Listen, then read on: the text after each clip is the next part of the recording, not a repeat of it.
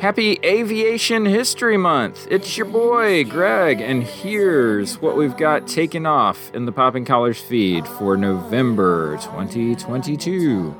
We're soaring into the world of media and journalism in pop culture on the latest Popping Collars. Hear us channel our inner Woodward and Bernstein. Or is that our inner Redford and Hoffman? Oh well. Make sure to keep your seatbelts buckled as we land another episode of the PC Music Diary this month. We've hit some turbulence on the latest Going on 30, and only Betsy and Liz can get us through this rough patch. They take flight this month with Thelma and Louise. Also, don't forget to vote for your favorite movies in our third annual Golden Poppers. Voting is now live on our website at poppingcollarspodcast.com. Speaking of climbing, Ryan Parker and I reach new altitudes in our conversation about the Camino de Santiago on this month's Sacred Six when we discuss the Cantabrian Mountains and El Bierzo region of the trail. Thank you for flying the friendly podcast skies with the longest running Episcopal podcast in the history of air travel. Now just sit back, relax, put those tray tables in their upright and locked positions, and keep those collars popped.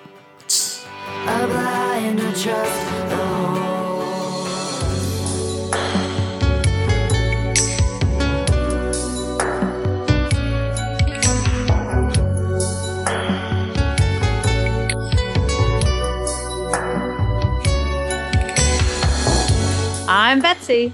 And I'm Liz. And this is Going on 30, a Popping Collars side project where we put the top down in our convertible, right?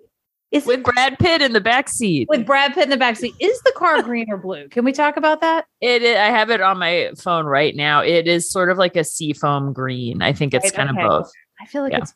But anyway, with movies that were nominated or should have been nominated for Best Picture 30 years ago, this month we're looking at Thelma and Louise. Woo. Thelma. I'll get it! Thelma, have not told you I can't stand it when you holler in the morning? I'm sorry, doll. I just didn't want you to be late. Hey, how you doing, little housewife? Louise. Yeah, I still have to ask Daryl if I can go. You mean you haven't asked him yet? Thelma, is he your husband or your father? Thelma and Louise are going fishing. How come Daryl let you go? Because I didn't ask him. He's gonna kill you! I left him a note. Thelma and Louise are going to catch hell. I'll have a wild turkey straight up and a Coke back, please. Thelma! Oh, what? Tell me something. Is this my vacation or isn't it?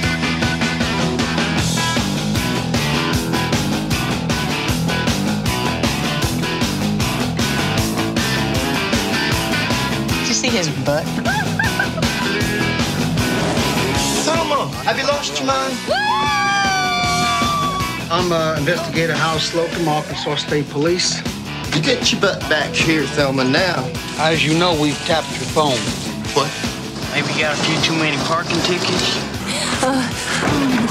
Thelma, what happened?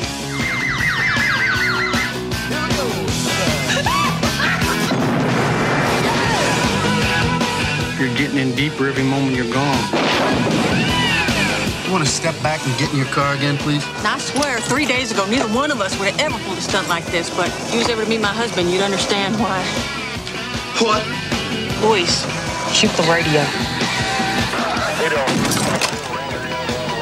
The police radio, Louise. Got it. Thelma and Louise. How do you like the vacation so far? We'll be drinking margaritas by the sea, Mamacita. Liz, may I read you a brief description of this film? Oh, please do. Okay, let's see here. Whilst starts with whilst. Whilst Strong on start. a short weekend getaway, Louise shoots the man, spoilers, who had tried to rape Thelma. Due to the incriminating circumstances, they make a run for it. And thus a cross-country chase ensues for the two fugitives. Along the way, both women rediscover the strength of their friendship and surprising aspects of their personalities and self-strengths in trying times. That is not the best summary. That is not a great description of this movie. Very difficult to read. Liz, what is your history with Thelma and Louise? So I watched it for the first time last night. Ooh. Ooh. I know. So about 24 hours. Yeah, I've had 24 hours with Thelma and Louise. You warned me to not do too much research, but I still am myself, so I couldn't help myself. And I've listened to a couple of podcasts. I read a great Vanity Fair article about it. Ooh. But so I came into it knowing the ending because it's so iconic. Yes. But other than that, I really knew nothing about the plot other than there was those two women on a road trip and I knew how the film ended and that was it. And so I watched it for the first time.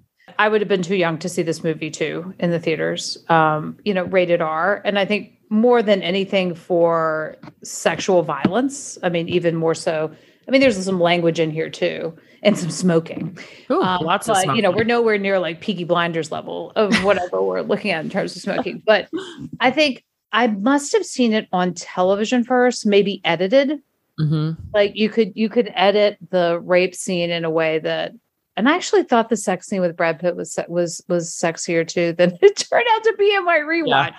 I mean, he's still, it's still young Brad Pitt who's like fifth on the bill for this. Nothing wrong with that. But yeah, no, it was such an iconic movie, a movie that everybody was talking about. And it's so interesting because Greg and I just did Terminator 2 and talked about that. And it felt like everything at every award show, MTV thing was like liquefied metal or something, because that was the cliche from that movie. And this ending with the going off the cliff and all of that. And even remembering some of the backlash against this movie. Mm-hmm. There's elements of this movie that still feel very fresh. Yeah. I'd love to get into that if we can. Oh yeah, absolutely. So what are some of your hot takes about the movie as you were watching? Well, okay. So first of all, I loved that it blended some pretty smart cultural critique and kind of what felt to me like a sort of high art filmmaking with also really middle brow blockbuster stuff and a fair amount of comedy, which was sort of a surprise. Like there's some characters who are great comedic foils to the seriousness of it. It bends genre to some extent, which I find really interesting. I mean, I'm looking at, so Ridley Scott directed this movie, and this is around early 90s, right? So we've got like Black Rain with Michael Douglas. But he had already done Aliens. He's doing all the Chanel ads, which I also didn't know was a thing. Yeah. And he's done Alien and all of that. Yeah. Blade Runner. Yeah, Alien, he had already done Alien. all of that. And then would be heading into, later he's got G.I. Jane and some other stuff that's coming up, right? Someone who seems really open to complicated female characters. Yeah. And seems drawn to those scripts. And I think what surprised me is how many genres are in this. It's a road trip movie. Mm-hmm. It's a heist. It's a crime film. The buddy movie. It's a buddy movie. It's a Western almost in a way too. I was thinking about you out in Nebraska, like all these huge, I mean, you're not in like Monument Valley territory, but big sky stuff. Yeah. And they filmed every part of this movie in the dustiest places they possibly could. Even when the cop cars are pulling out of like, whatever headquarters they are in the town, there's still dust just flying everywhere.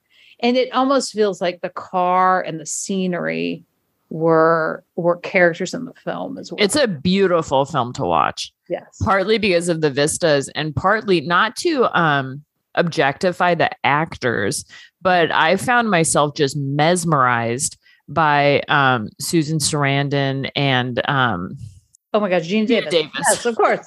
So you're just really staring at these kind of exceptionally beautiful faces for the whole film, which was part of what made it such a compelling movie to watch.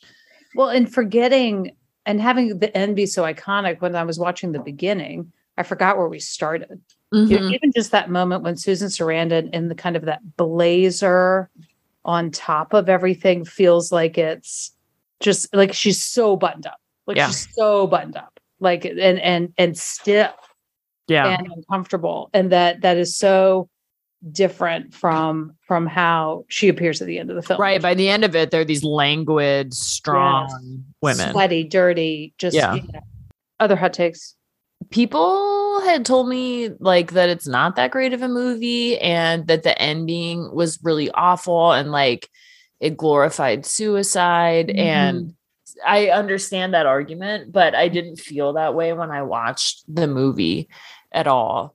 And I also, people say that it's like a man-hating movie, which I didn't get that feeling either, because the male characters were actually kind of along a spectrum of like good, bad, and in between. Harvey Keitel's character is like one of the most sympathetic, like grounded, root for you cops that is you usually see in a film. He was amazing. Well, we're not in the middle of nowhere, but we can see it from here. I swear. Louise, I almost feel like I know you. Well, you don't. You're getting in deeper every moment you're gone. Would you believe me if I told you this whole thing was an accident? I do believe you. That's what I want everybody to believe. Trouble is, it doesn't look like an accident. And you're not here to tell me about it. I need your help here. Did Harlan Puckett... I don't want to talk about it. You want to come on in? Don't think so. Then I'm sorry. We're going to have to charge you with murder. Now, do you want to come out of this alive? You know, certain words and phrases just keep drifting through my mind. Things like incarceration, cavity search, death by electrocution, life imprisonment, you know what I'm saying? So do I want to come out alive? I don't know. We're going to have to think about that. Louise, I'll do anything. I know what's making you run. I know what happened to you in Texas.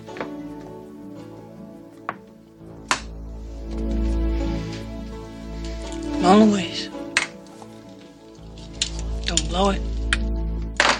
Got it. Right. And I'm some not of the seeing other strong guys. defund moment here with this guy. I mean, yes, Right. you know, the guy who plays the insurance adjuster from Groundhog Day, who's also an FBI agent or whatever, is really trying to talk about it being there. But yeah, he's very sympathetic. And even Jimmy, Michael Madsen's character, Jimmy, you know, it sounds like he's kind of been a bit of a lout and this kind of, they've been doing kind of this rigmarole kind of relationship around and around a little bit, but really comes through in a way that feels very genuine when it's more, you know, your back's against a wall. This is somebody who's going to be there for you, as opposed to the effervescent Christopher McDonald. Oh my goodness. So funny. And he was so funny as Daryl. Gina Davis's ex-boyfriend. Really? Yeah. They weren't broken together up at this point. Yeah. And she recommended him to casting and he God. like took it on. He had a great performance. The Daryl character, I totally heard Ted Lasso in it. Like Jason Sudeikis' accent in what Christopher McDonald was doing in this role. Evidently, like when he comes out of the house and is on his way to work, right? That was all, he actually really fell. Yeah, fell down. The character. Like, and he improv those lines about bossing the workers around and stuff. Yes. And of course you have, you know, the ultra terrible, you know, truck driver, all these guys. And you're right. It is kind of these guys on a spectrum, but I didn't. Brad Pitt's kind of in the middle. I mean, he's a thief. He steals her money, but he also gives her a great night. Yeah. I mean, I also don't feel like it's man hating. Yeah, no. I also don't want to delve too far into the metaphor of it too, but it also feels like, what is this a metaphor for the female existence in the world? Right. You know, do I think that the end all and be all for, you know, Thelma is that she's amazing at robbing stores, you know, or is there, you know, and that Susan Sarandon's character, you know, that Louise has lived through trauma, you know, and that whatever happened to her in Texas, what the abuse she experienced in Texas. And that moment too, with Keitel, when he's like, you know, I know what happened in Texas. Yeah. And she just hangs up that phone. Well, and all of a sudden the whole story makes sense. Like she didn't have to kill the guy at the honky tonk. And it makes perfect sense. And I've heard, so as I said, I did a little reading today, so you might know this story too, but in the original script, I think one of the best scenes or the best like vignettes in the whole movie is this back and forth side by side in the motel when Gina Davis is with Brad Pitt having this really like kind of fun, tender, open sexual experience with him. And Susan Sarandon is next door, basically breaking up with her longtime boyfriend. And it just goes back and forth between these scenes. And in the original script, it was supposed to be 2 different sex scenes that Susan Sarandon was supposed to put on this really sexy lingerie, and she and Jimmy were supposed to have this kind of last night together. And Susan Sarandon read the script and she just said, this doesn't make sense for Louise, who has recently had this re-traumatizing experience. And what she said in an interview was that a woman in that situation would never surrender herself to orgasm that night. That it was so soon after having sort of played through the trauma of a sexual assault onto another sexual assault, that she couldn't imagine a love scene that close to that event. So instead, they created what I think was one of the best scenes of the whole film, of her and Jimmy trying to make sense of their relationship and part ways in this really mature way, juxtaposed with this younger, kind of immature, fun one-night stand. You know, when we say there aren't great roles for women, that's true. And when you are an actor and a stunning, beautiful person, you can, you know, Hollywood will let you stick around for a little bit longer. But it was a pretty great role for a woman her age in particular to step into. And Gina Davis was still kind of a starlet and really had this more typical kind of gaming, sexy thing going.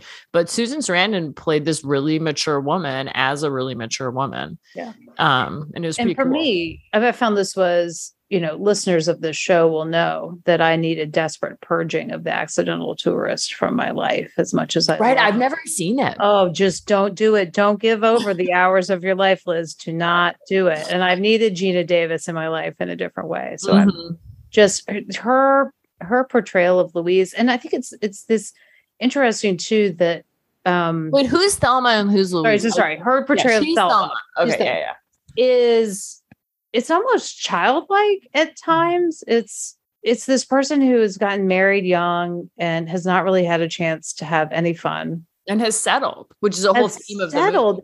And the fact that we just tolerate as a part of the script that her husband's an asshole. Yep.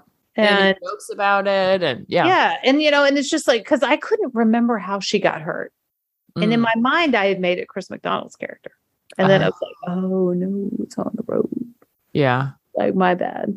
And that the commentary on him is actually a little more subtle than you know, it's more the kind of slow, the deterioration of a relationship, which is really interesting. But I think some of the things that I wrote down were I love the attention to detail in this movie. Even when Gina Davis, they check in to that hotel briefly before they kind of figure out where they're going. She tells her just go out to the pool. Right after. And so Gina Davis is rolling her suitcase out there. I don't know whether she changed into her bathing suit at the pool. I know I couldn't figure that out either. But she's laying in that laundry and she's listening to her Walkman or whatever. And Louise comes up and scares her. And her feet are dirty. Her feet are dirty because they are the same feet that were walking around last night, that were dancing in that honky tonk. Right. And all through the scene with Brad Pitt, you see the scabs on her knees and everything from when she was assaulted. Yes.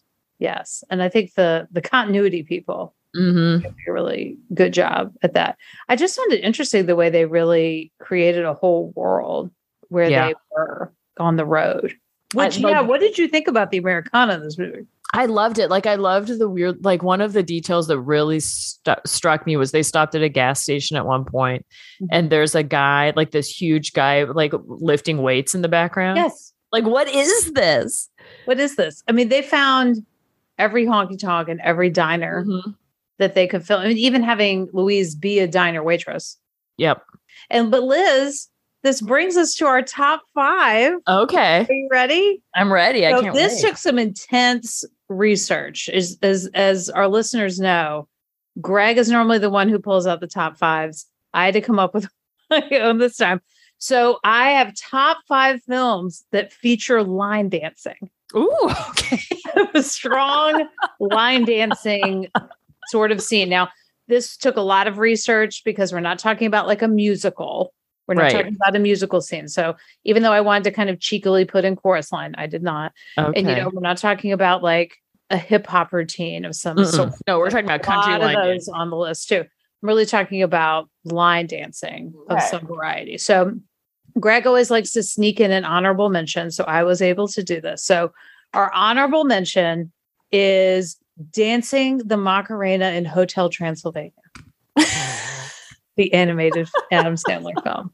Okay. Nice Macarena scene. And I was actually shocked that there were not more Macarena scenes for me to choose from. So, I mean, we've all lived through Billy Ray Cyrus. I don't understand why. Yes.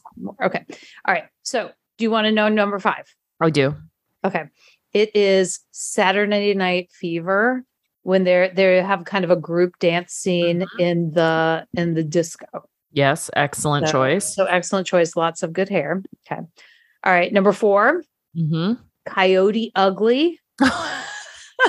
with the movie that launched at least a dozen restaurants and bars. Yes. Coyote Ugly. I think there was one, if I remember, it was all the girls dancing on the bar together, doing like a synchronized dance in their shorts and looking cute in their boots. Number 3, this was one of the hottest line dancing scenes. It came up on every search. Cool Runnings. The Jamaican bobsled. There's a moment when 2 characters, they're training and they go to like a honky tonk bar. Okay. And there's a whole line dancing. And one of the guys is trying to do the line dancing thing while 2 of the other bobsledders are having a heart to heart. Oh, I don't remember that. So there we go. Number 2, I'm giving it to Thelma and Louise. Okay. Yeah. Because this was a moment, right? Yeah. And it felt like I feel like they had to have cast locals. And it was just on sync. And everyone felt like they're like, all right, we need locals age 18 to 50 who can like dance and like, and that, who is that singer? Like it's Matt Dillon. That's Matt Dillon? It has to be. If it's not, I don't know. I thought it was. You thought it was Matt Dillon? Yeah. I'm looking at the IMDb to see if Matt I'm sure I would have figured it out.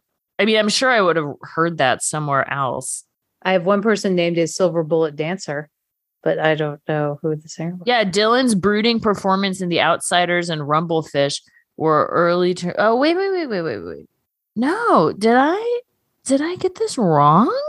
I did not think it was Matt Dillon. You didn't? No. I mean, I guess why would it be? He was Charlie Sexton. Yeah. Charlie Sexton. He would have already, Matt Dillon would have already been a big star then. He probably would have been mad he didn't get he might have thought the Brad Pitt role was below him. I think that he went out for it. Anyway, I'm going crazy. Like I'm going down a real rabbit hole right now. So number 1 line dancing in a movie is Footloose. Oh, yeah. And I'm going to let people battle it out because the one that kept coming up a lot was the 2011 remake of Footloose. Oh. As having a strong line dancing scene. So we'll let Footloose fanatics battle one another, whether they want to go with the original. So what was your best scene in the movie? So you kind of touched on it. You kind of named it might be one of your best scenes. I don't know. Yeah, I think that the back and forth in the hotel room was really powerful. And so was the scene the next morning where Louise is saying goodbye to Jimmy. Look, I don't know what's going on with you or what happened or what y'all did, but I'm not going to tell anybody anything, and I'm not going to say that I even saw you. Okay? Damn, Jimmy, what'd you do? Take some kind of pill? Makes you say all the right stuff? Yeah, I'm choking on it. You sure you want me to go with you? I think it's probably not a real good idea right now. But I'll catch up with you later. On down the road. Yeah.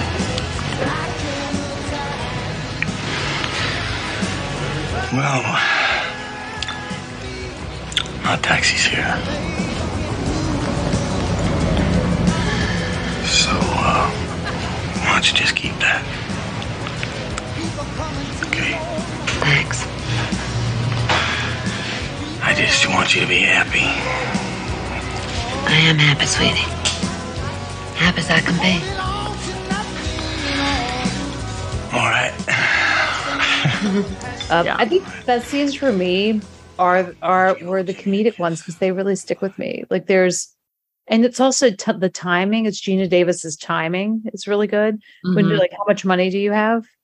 And she's $65, $45, whatever it is, because like a 20 has gone out the window. And it's just that's so good. I think one of, and she uses the word, I'm awake. I'm awake now. I've not been awake. And this is before woke culture. Yeah. But then there's this element where they decide they're going to call Daryl.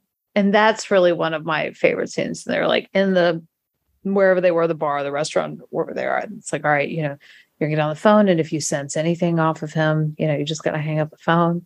You just got to get off the phone.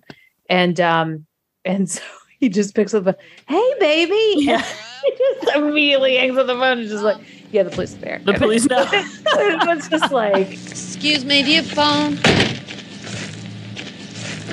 Thank you. Thelma, listen up now. If you think knows, even if you're not sure, I want you to hang up. You understand?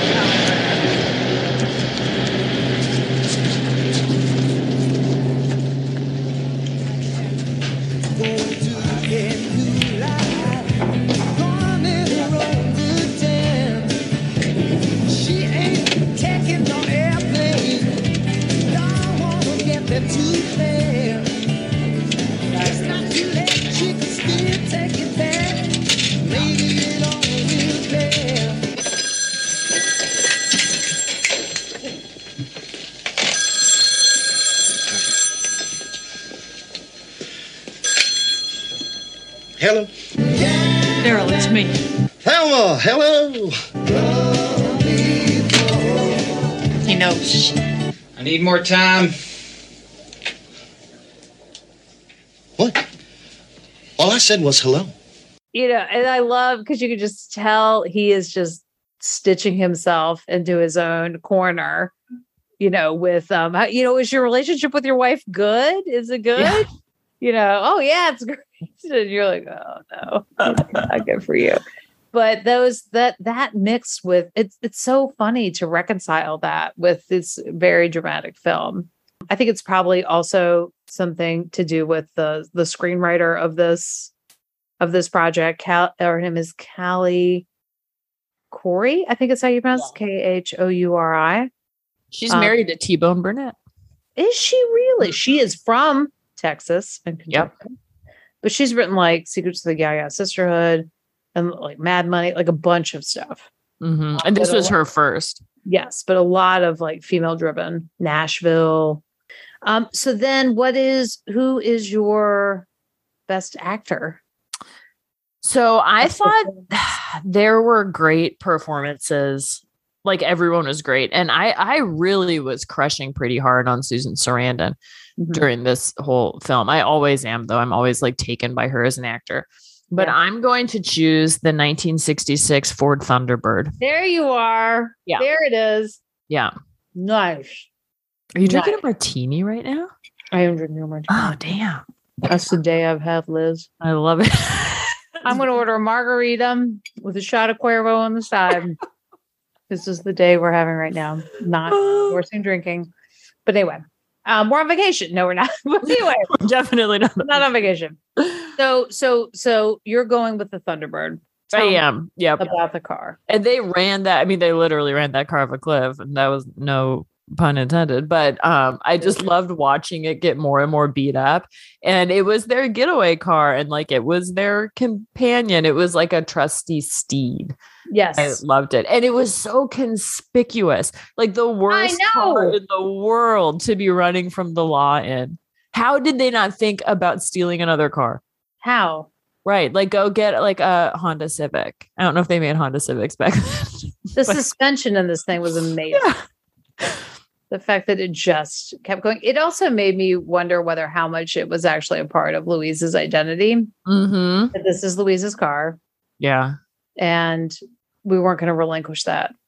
Right. And to watch it get like beat up and worn in when it started as this pristine thing. It's like Because it was a them. classic car for Yeah. her too, you know. Yeah. It's like them themselves, the actresses, the same. Mhm. Them as actors get kind of worn and Well, and they did a ton of stunt training. Obviously, they had stunt drivers for the biggest stunts, but they had to learn how to drive that car.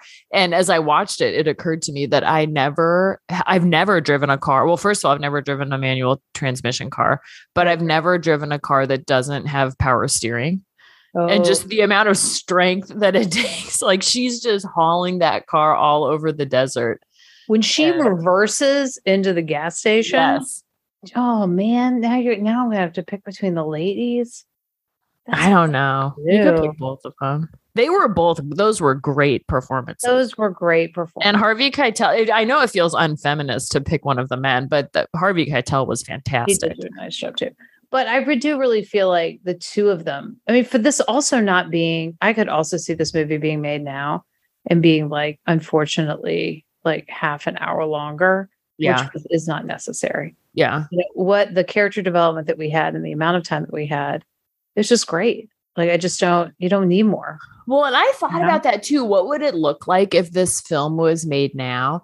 And this is a hot take. I really don't know if this is true, but it seems like we rarely tell stories anymore from a working class perspective. Like this was also like the era of Roseanne, right? Like we just don't do that anymore. So I was trying to imagine like what would beauty look like? Like how would it be cast? Yeah. What would the circumstances be? What would those marriages look like in a way that's believable and still just as toxic? Yeah. All right. So let's take a look at some stats. Okay. Right? You ready for this? Yes. All right. So this movie, it opened on May 24th, 1991. Mhm. So summer release, not necessarily a July 4th release, but like, hey, it's summertime. You're hitting the road with your family. Here's a film for you. I do know that it opened the same week as Backdraft. Oh, because interesting. whichever Baldwin is in Backdraft was supposed to play the Brad Pitt character, JD. And was that Billy? Was it Billy? It might be Billy Baldwin. And they took too long. It took too long for Thelma and Louise to get going. So he was like, sorry, I'm under contract with Backdraft. I've got to go. Sorry, I've got to go fight fires over here. Can you imagine if Billy Baldwin was? No, thank you. No, thank you. Yeah. We will take Brad Pitt. Yes. We will take him. So Liz, on this day in 90210 history, are you ready? This was still season 1, episode 21. Oh my God, those were long. seasons. So long. So this is the spring dance. Okay. Is At the this when school- does Brenda lose her virginity to Dylan at this dance? Okay, we're getting closer. It's not Okay. prom. Oh, It's okay. just the spring dance. This is a not the climax, literally or figuratively. This is just a little peek on the way there. Okay. As the school prom approaches, Brenda and Dylan become closer. Mm-hmm. But Brandon can't decide whether to ask Kelly or Andrea. Oh, Brandon. Oh, when they still wanted to portray like 35-year-old Andrea had a chance. Domestic gross for this movie was $45 million, which was number 28 grossing movie of 1991. Okay. Like not too bad, right? But not too good. Not too good. Okay, so on the all-time grossing movie list, this is at number 1,974. Okay. Between these two movies, Liz. Is that list adjusted for inflation? I do not know. Greg pulls these statistics. Okay. We'll have to ask him. Okay. Okay. So we've got, it is between the life and times of Grizzly Adams. Whoa. And the British comedy Bean. Oh. So now here it is, Liz. Flirt, Marry, Kill. Oh God. Got the life and times of Grizzly Adams, Thelma and Louise, and Bean. What are you going to do? I got to look up this Grizzly Adams movie. I don't know anything about it, but I'm going to flirt with Thelma and Louise, with them, with Brad Pitt, with Harvey Keitel, and with the American West. And with that car, I'm going to flirt with it all. Okay, got it. I'm going to marry Grizzly Adams because I don't know anything about this film, but if it's about a man, that sounds like the kind of man I'd like to marry. There he is. He's Look right at him. Hell Look yes. at him. It's his movie poster. Look who's him up on playing? IMDb. This is a true story of a man exiled in the wilderness and how Yes. he learns to survive. That's Featuring my husband. Dan Haggard. Great. He's got Love a it. beard. I love it. It is a fierce beard. Yeah. Yeah. That's my jam. And here he is okay. with the bear, real quick, Liz. There's he is. Yes, like we live with a bear. Like we're set. And then obviously I'd kill Bean. You kill Bean. Okay. Mhm. I think we are in a similar zone, but I'm gonna flirt with Grizzly Adams. Okay. I don't know how long term I feel about the bear. It would be a rough way to live for sure. It would be Yeah. innocent fugitive from the law. Ooh, how weird. It's so similar. Yeah. Lives in the wilderness with a grizzly bear companion and helps passersby in the forest. This is literally my dream life. Like where's that on my Tinder profile? That's what I'm looking for. That's what you're looking for. Yeah. An innocent fugitive, first of all. Even if we're just helping passersby in the wilderness. I mean, that's nice. With a bear. Yeah. I mean, I'm here for it. Okay. All right. So I'm going to flirt with Grizzly Adams. And then Okay. I'm going to marry Thelma and Louise and I will, yes, kill Bean. Kill Bean, obviously. Sorry.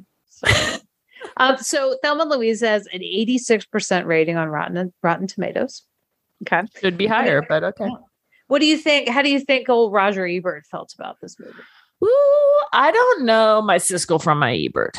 Okay. And you're asking me what Siskel thought or what Ebert No, thought? I'm asking you, how do you think Ebert liked this film or not?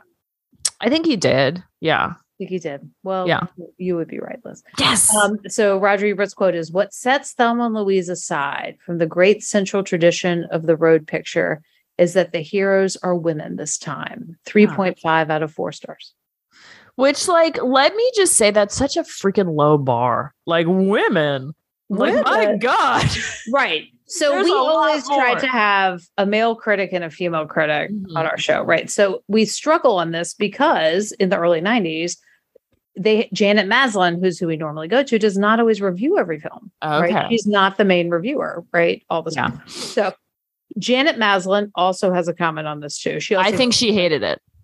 You would be wrong, Liz. Oh, okay. Because I know Their a lot adventures, and I like this. Their adventures, while tinged with the fatalism that attends any crime spree, have the thrilling, life-affirming energy for which the best road movies are remembered.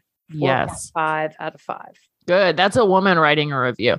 So, like, just for like one guy is like, this movie was a movie that's basically like a man's movie, but women made it. But with ladies in it. But there's women in it. And then There's this ladies. woman is like, hi, here's a nuanced comment about film. Yes. You dummy. And the R.I.P. use of the word Like- tinged. I mean, all of them. Tinged. Yeah. Tinged. Yeah. Tinged with fatalism. Fatalism. Truth. Fatalism. Okay. I'm also now realizing, everybody, The Life and Times of Grizzly Adams is a television show, and it originated as a movie. So it's the movie that was the. It's same actors. Okay. It looks a little more Wisney in this situation.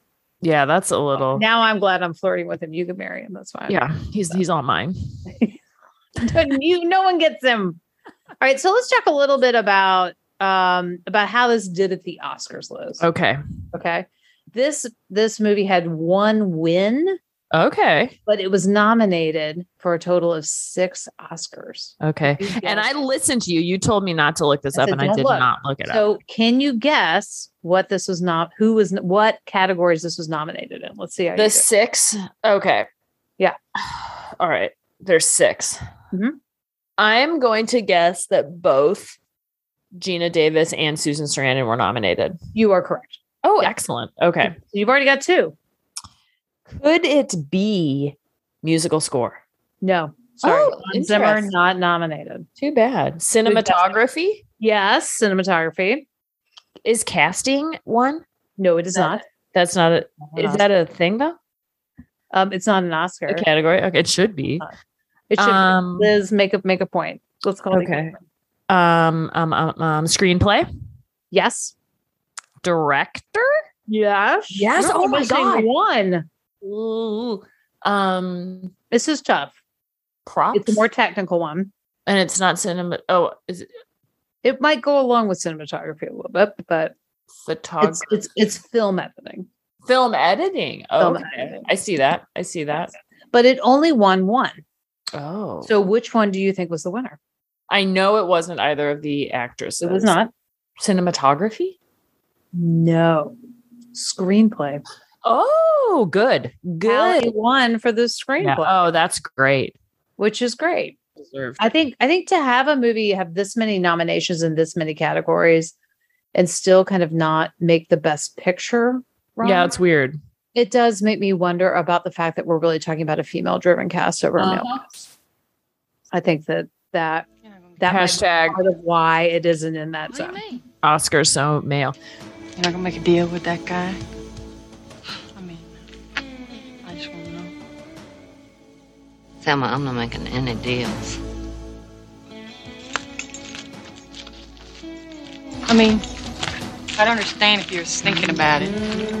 In a way, you got something to go back for. I mean, Jimmy. Jimmy's not an option. But, I don't know, something's like crossed over in me. And I can't go back. I mean, I just couldn't live. I know. I know what you mean.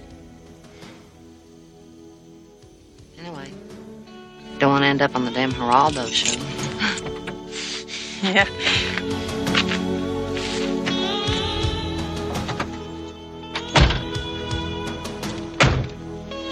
They're charging us with murder. Yeah, they say that we gotta figure out if we want to come in dead or alive. Gosh. Did he say anything positive at all? Well, and now Gina Davis is like the head of this nonprofit that is all about increasing visibility and representation for women in media. Yes, absolutely. I mean, and let's get to that. Let's get to what do we think the lasting legacy of this film is. What do you think? Well, did you know, first of all, that Gina Davis is a literal genius? She's a member of Mensa. Yes. Yeah. She's So- been in the Olympics. Was she in the Olympics for like trap shooting or She archery. archery? Okay. Yes. Fascinating. Well, in pop culture, I mean, it's thoroughly there. Like it is just embedded in pop culture. And when people say you're the Thelma to my Louise or that's my Thelma or whatever, like everybody just knows what that means, even if they didn't see the film. So that's sort of like a surface level impact, but you can see how much the film sort of got into our consciousness. You know, there's still it's hard to tell because there's still not a lot of great storytelling in Hollywood that passes the Bechdel test, like even to this day. So I think a lot of the impact that you would have hoped that it had, I'm not sure that we can say that it did have it. I don't know. What do you think? I mean, I think, I looked up the documentary that Gina Davis was involved in, and it's called This Changes Everything. So she's one of the producers in it. A look at the highly disturbing disparity of female directors in TV and film through time. Also included are the lack of female lead roles or balanced female characters, inequity in role models of female children in films. Oh. Now the media is driven primarily by men with little or no representation of women at the decision-making table. Yeah. So it's a great documentary. It came out in, what year did this come out? 2018. I might have watched it. I might have found it during the pandemic. It might have been a pandemic watch. But I mean, there are these elements that seek to make this movie a parody, that seek to make it a meme and those sorts of ways. And I guess that you're the Thelma to my Louise, that's a little bit of memification, but it not having existed really fully in this culture we live in now. I think that there's a real genuine quality to that in terms of the idea of what relationship looks like, allowing someone to grow, allowing someone to change, allowing someone to really see your full self, your faults, how you are. I think there's a lot to say about that in this film. There's a rawness to some of this that Yeah. I think is really appreciated. It's very genuine quality. And there's also this story of women just walking away from convention. Mhm. Like, it's sort of unfortunate that they do that through like robbing people and killing them. Mhm. But it is like whatever the cultural constraints are that have you settling. Like, isn't that the line that they say all the time? Right. You get what you settle for. Right. There's this complete turning away from that. It's a classic. It really is. It really is. And I think for some of it is, I think it is this magic that's created with Callie Corey's screenplay and Ridley Scott's direction. I think those two things together with the performances in this film create something that's classic. Like you could tell that like as the director and cinematographers were maybe inspired by America and also a little like intimidated by it, or like there was a menacing aspect of open America, which is part of the story too, is just how freaking dangerous it is to be a woman. Yes, I was going to say, let's talk a little bit about like how they processed the rape Mm-hmm. in the film. I thought was really genius because they, the really script well done. allowed them to say the things, Mhm. The other people were saying. Like they didn't have the word victim blaming at this time No. or slut shaming, Right. but they're able to give voice to the root, the root of all of that. Well, and you get say this, the things that the audience might be sitting here thinking. yeah. Why did she go out there with him? What? Yeah. And What did you think was going to happen? Right. it helped illuminate this kind of central conflict with Louise's character, that she was saying, like, she was pretty aware of, like, there's no physical evidence. We were walking away. We, like all of these reasons why they wouldn't be believed in court, to me, were a callback to the experience that she had in Texas. Like, I know this because I've been through this. Yeah. So that was, I thought, really effective. And also how they filmed the rape. Like, so often scenes of sexual assault in films are shot through the male gaze. So you see them as like sex scenes. They're shot like sex scenes. Yeah. And this was not. It was not sexy in the least. It was really scary, and it was dark and quiet and menacing, which I thought would, like, props to Ridley Scott. Like, that could have been filmed in a different way, and he did a good job. Yeah, and you don't see that a lot in movies even today. No, it also wasn't gratuitous, so it didn't feel traumatizing to watch it, which sometimes can be effective in film. Like, I will remember the rape scene in Boys Don't Cry for the rest of my life. It was very, like, honestly traumatizing for me to watch as a kid. I think I watched it in high school. Yeah. And sometimes that can be really effective, but it's also not necessary all the time. Yeah. And I thought the music was really affecting. You mentioned the score and Hans Zimmer. There were times when it felt like U2's Where the Streets Had No Name, and like Sean Colvin had a baby, and like that's some of the musical score for this, like Hans Zimmer's score for this. Yeah. Because it is soundtrack too. Yeah. I enjoyed that a lot as well. To really kind of create this effect. So who is this movie for? Like when they're pitching this movie? I love a 90s movie. Like, so I don't know who they were made for, really, but I feel like there was some great filmmaking in the 90s.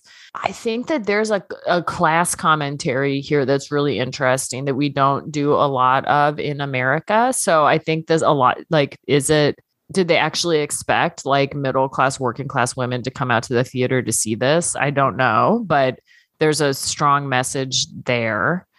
I think the door was definitely open for that. Yeah, for sure. Girls' Night, let's go.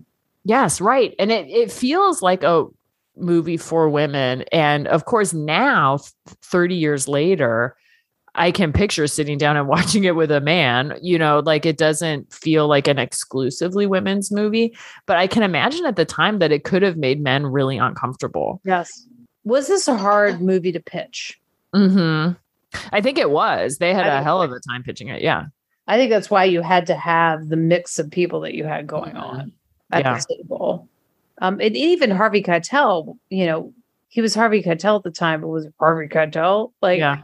had Reservoir Dogs happened yet? No. No.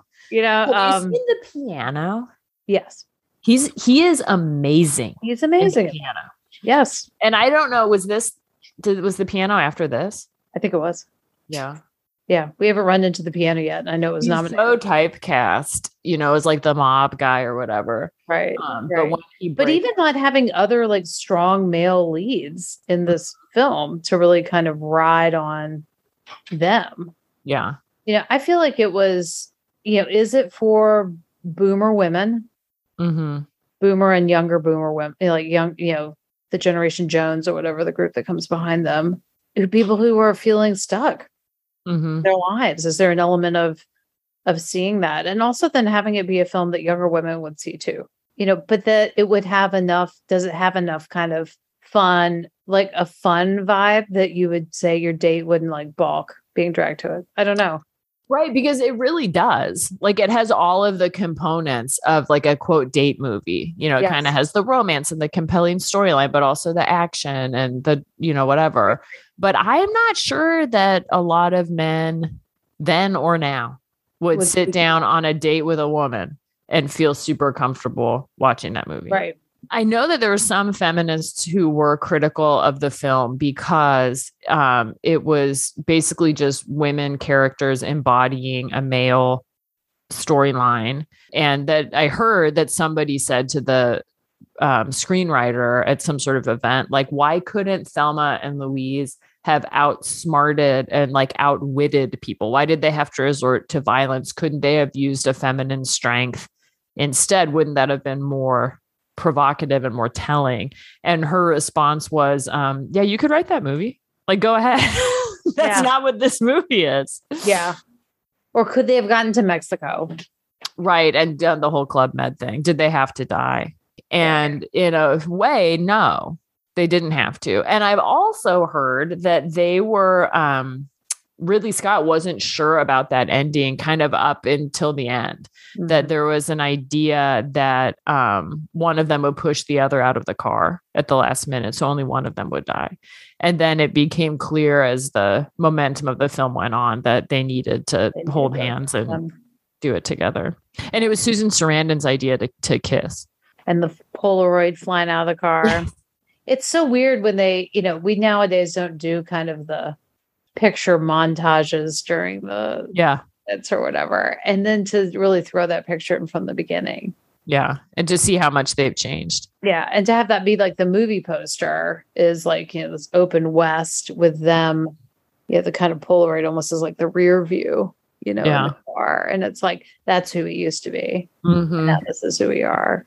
Why did we nominate this? Right, so this was not nominated for an Oscar for Best Picture, right? So I nominated it for all the reasons that we talked about tonight. Yeah. It's cultural significance, why it has made such an impression beyond its time, and that I think it's an important film in the space that it's able to inhabit. I wonder if it was made now that people would be like, what do you mean the director's a man? Like I feel like that would definitely be a thing. But that Ridley Scott he is probably of the men involved in this film, the biggest name. For sure. Oh, yeah. And I wonder what chips he cashed in to make this happen. I read a little bit about this and I can't remember. It was sort of like a friend of a friend showed the script to someone who worked in his production company. And he signed on to produce it. And he kept pitching it to directors and was getting more and more frustrating that directors weren't listening to him. They didn't love the script as much as he did. They wanted to make changes that would have really compromised the integrity of the movie until finally he was just like, I'm directing it.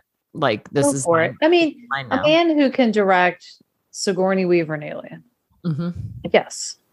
Yeah. This is who you want. What do you give this movie out of 5, Liz? And I get to add it to Greg's list. Well, listen, and I'll let you decide where it goes. I'm the worst because I love everything. And I'm giving it a 5 out of 5. You're giving it a 5 out of 5. Is it above or below Silence of the Lambs? Ooh. I know that's one. God, they're so different. I know. And as you know, I love Silence of the I Lambs. know you do. I think, having just watched this movie 24 hours ago and knowing that I had to record a podcast about it, I am kind of amazed by how much I'm still thinking about it, which I don't think that happened with Silence of the Lambs. Okay. So I'm going to say above. I'm going to say, Whoa. yeah. There we go. Also, Jodie Foster was originally considered for one of the characters. I can't even imagine it. I know. And then she went off and did Silence of the Lambs. I They can't. took so long to cast the film and to get going that they just lost tons of actors. Well, I Meryl think Streep and Goldie Hawn came in and pitched together whoa. to do it. Yeah. All right. So I'm also giving it a 5. Yes.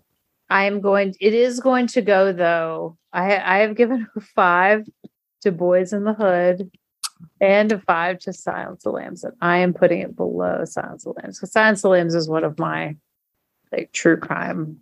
So yeah.